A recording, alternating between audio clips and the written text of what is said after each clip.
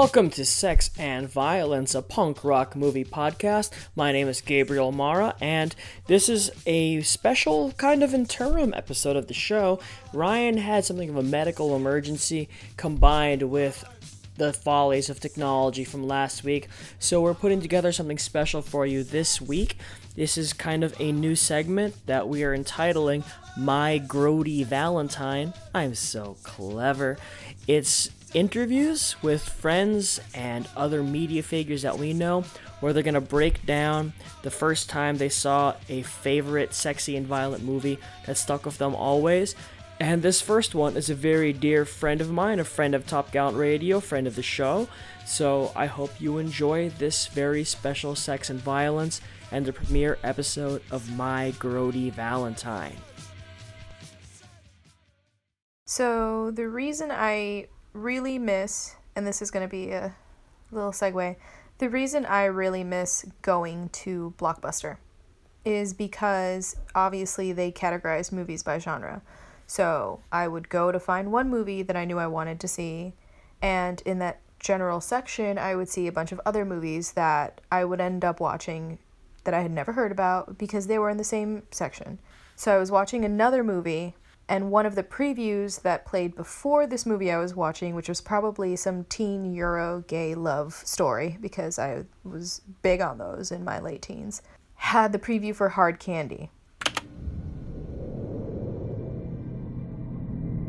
Jeff? Haley? You just don't really look like the kind of guy who has to meet girls over the internet. Well, I think it's better to meet people online first. Get to know what they're like inside. You work as a photographer, you find out real quick. People's faces lie. Does my face lie? I have always been a very precocious person. I was a very precocious child, and I was very adult for my age, and all my family and friends who knew me growing up said the same thing about me. So as I'm watching the trailer, I'm thinking, oh, okay, so something's going to happen to this girl, and the movie's going to be them figuring out what happened to this girl. Definitely not what happens. Totally not what the story's about. Caught me off guard. So I ended up going back, I think a few weeks later, renting the DVD and watching it and warning my sister and my parents that I didn't actually know for sure what this movie was going to be about, but that I was pretty sure it was going to be kind of a serious and strong movie, and that I didn't know if they were going to like it or not. And if I remember correctly, I feel like my sister stayed and watched it with me, but my mother did not. I'm pretty sure my parents left the room or just weren't interested when I told them it was a revenge story about a girl and a pedophile.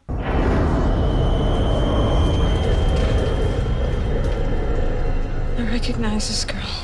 The things you do wrong, they haunt you. This is officially sick. I have never hurt anyone! It's just so easy to blame a kid. Who are you? Playtime is over. Now it's time to wake up.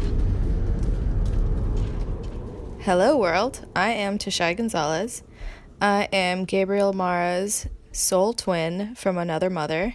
I work at an advertisement agency as a project manager / integrated producer, and in my free time I do what I love, which is I read and I do some writing. I'm part of a book club where we read feminist romance novels called Only Lovers Left in the Library, and we follow Felicia Day's book club called Vaginal Fantasy. We do a chat every month. We put it on YouTube. And I also have a website that I desperately need to add content to called thinktoshy.com. That's me in a nutshell. You know, long walks on the beach, cocktails, and puppies. I like movies that make me feel like I haven't wasted my time watching them because I've learned something or I've really experienced something on an emotional level. It can be a movie about literally anything, but if they have a character that I connect to somehow and makes me feel some sort of emotion, whether it be joy or sorrow or anger, if I react to it somehow or feel myself connected to it somehow, then it's going to be a movie that I really like. I like the movie The Night of the Comet, which not a lot of people have seen. 80s flick, there's a comet, people turn into zombies, there's scientists trying to harvest young teenagers to find a cure through using their bodies for experiments. I love The Lost Boys. It's not super grody, but there's some gross vampire destruction happening there when they get killed. Garlic don't work, boys! I only want her death breath!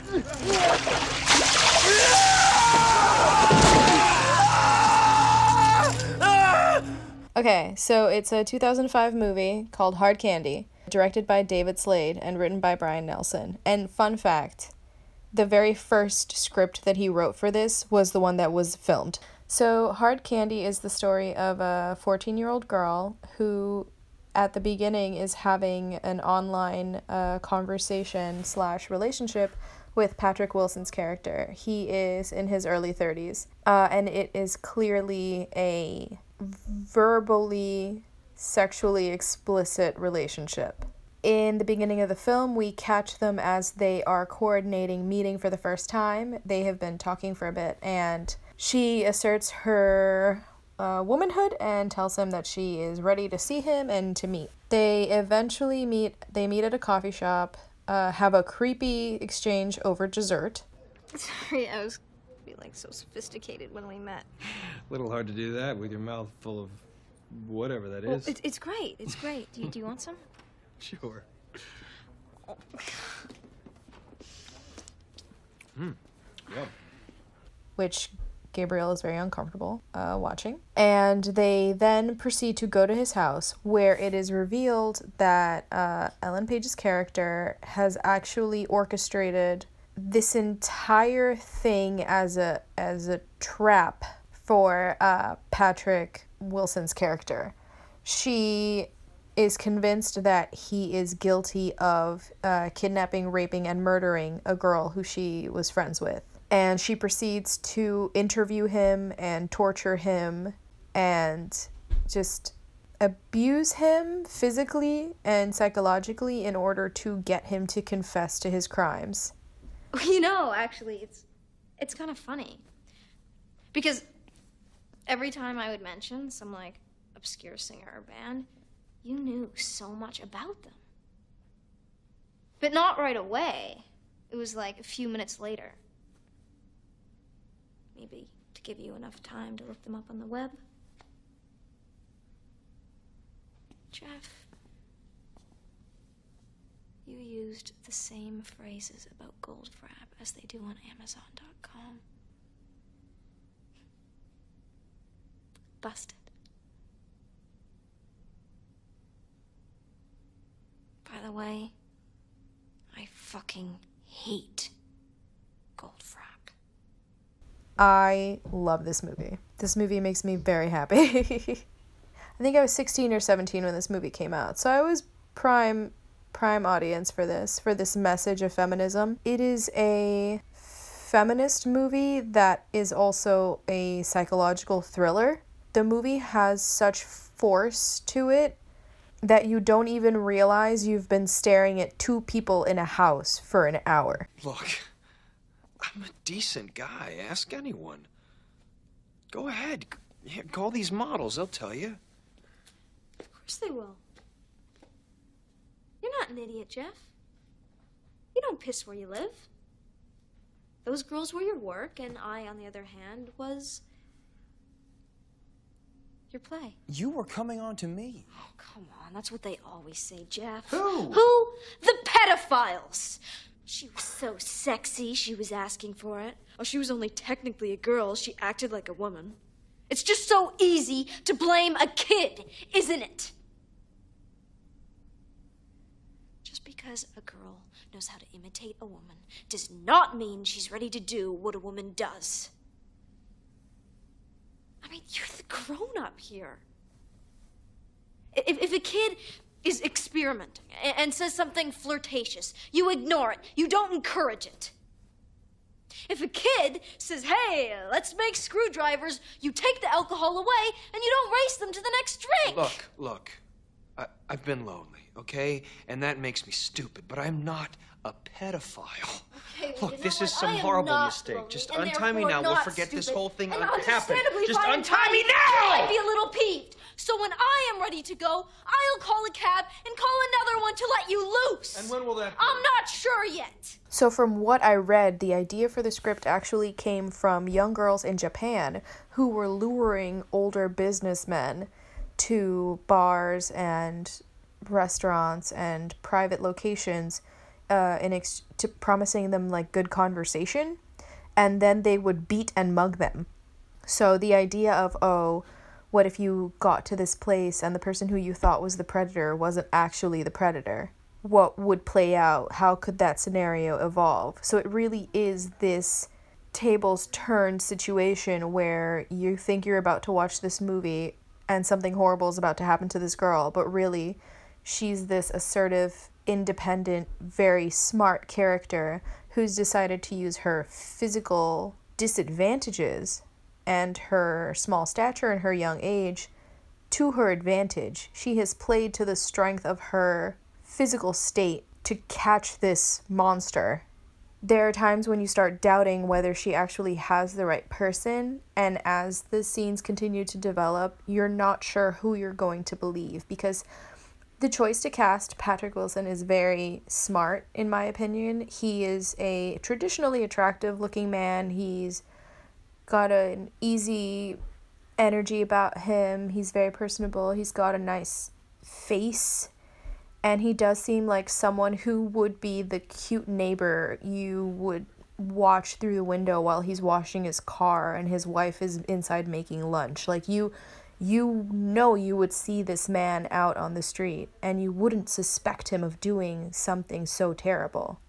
But I think my favorite scene in the movie is when you make it all the way to the roof, and it's the end scene where she has played this cat and mouse game, gotten to the point where he is on the roof, and her options for him are one of two. He either has to kill himself or accept that everyone in the world is going to know that he is this monster and live with that fact. There is no in between. You either are going to die and I will erase all evidence of anything that you did and no one will find out, or your ex-girlfriend who you are still obsessively in love with, who, by the way, as I was rewatching scenes of it for this conversation, I realized looked like the girl who gets raped and murdered.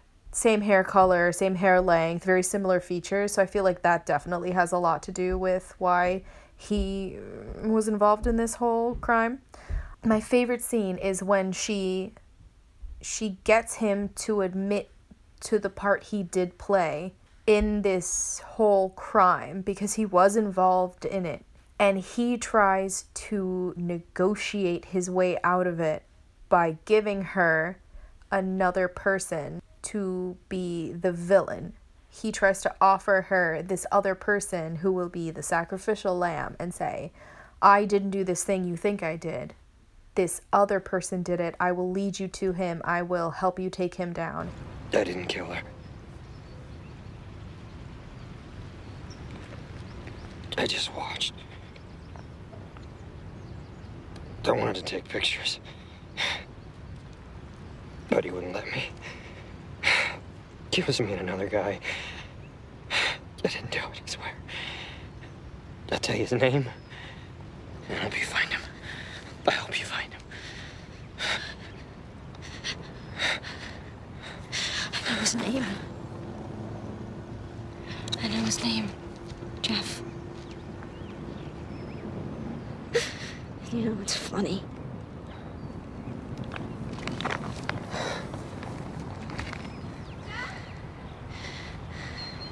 Aaron told me you did it before he killed himself.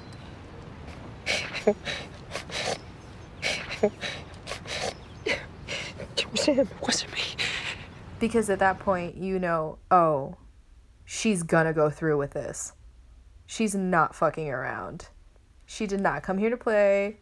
This girl's fucking taken a life and is still looking to make things maybe not right, but the justice in it. In legal terms, what she did isn't right, but the justice of it is all this girl cares about, and she's gonna get it one way or another.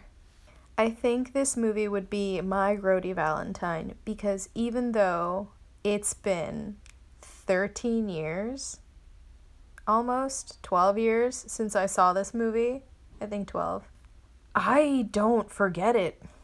The image of her in the red hoodie, the cover of this tiny person standing in a tense bear trap that has not been triggered yet. The visual of her eating tiramisu in a coffee shop and him wiping it off, and her attention to detail and manipulation of this man who had no idea what he'd gotten himself into. It is amazing. And the fact that it has a scene which has made grown men uncomfortable and has forced them to pause the movie because they don't want to see what's about to happen during this implied, I'm just going to say it, in your audience, they can watch it, they don't have to watch it, that's fine. There's a threat of castration that happens, and the way the scene is built up, it's all about what you don't see. It's about what you hear, it's about the characters' facial responses, it's about the lighting and the tension, and you don't get to see what happens. Okay, what should I do first? Your right or left testicle? Why don't we just say right, okay? Alright, now I just have to give it one little slice to free it up, and then, snip. Okay, now I just need to suture it up. This would be so much easier if I had, like, a nurse or something, but, I asked my friend if she'd help me castrate a guy, and, well, she made all these, like, ooky sounds, like I was asking her to swallow worms or something. Yeah, we'll see who makes medical school in 8 years, huh? Alright, now you're gonna feel a tug, because I really gotta get this tight, alright? So just bear with me. Gary.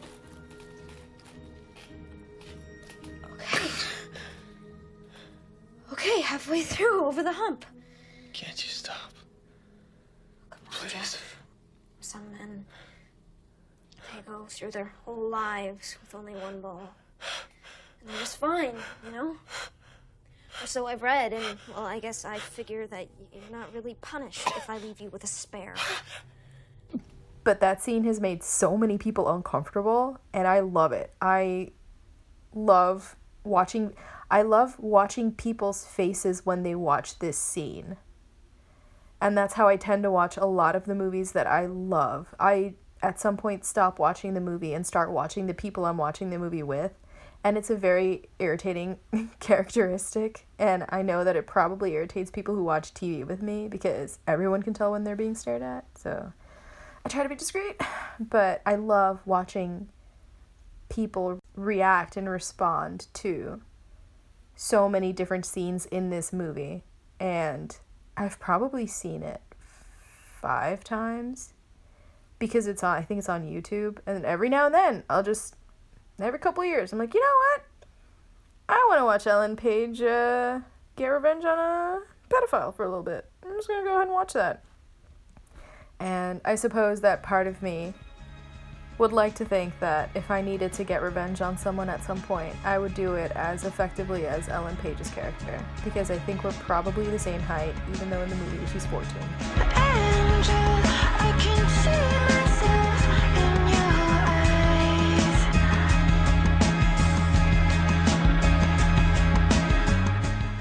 eyes. If you didn't find my throat clearing irritating and thought that I was maybe a little bit funny, you can catch me and my friends on our Romance Feminist Book Club vlog. On YouTube, we live stream every month. It's Only Lovers Left in the Library. We follow Felicia Day's book club, Vaginal Fantasy. It's great. You can follow my best friend on Instagram. Her account is When Reading Attacks. I'm available on Instagram, TashiGirl, TashyGrl, or you can go to my website, thinktoshy.com, where I will hopefully be writing and adding more things and working on my paintings and adding pictures and maybe finally putting some stuff about my Costa Rica trip together, because it's been a long time and I've been promising to have new content up there forever. And hopefully you will also be seeing me on Gabriel Mara's internet stuff, because he's got way too many podcasts and book clubs and part-time jobs for me to remember. But Slow Readers, Sex and Violence. Is there anything else I need to remember? Oh yeah, I forgot, of course. Top Gallant Radio, his collaboration with, I think it's Danny. Only Lovers Left in the Library will actually be releasing our, I think it's 2 years worth of book club videos as audio files. So Gabe's probably gonna be able to make an hour and 20-minute long video about vampire jizz into 40 minutes worth of comedy gold. So yes, Top Gallant Radio, Slow Readers, Sex and Violence, all great names, by the way. Just gonna put that out there. If you guys don't know, now you know. I'm also on Twitter, same as my Instagram handle. It's TashyGrl, because I don't like to have to remember more than one thing. So on Instagram, it's TashiGirl. On Twitter, it's @TashiGirl. And on the interwebs, it's thinktoshy.com, because sometimes I think about stuff.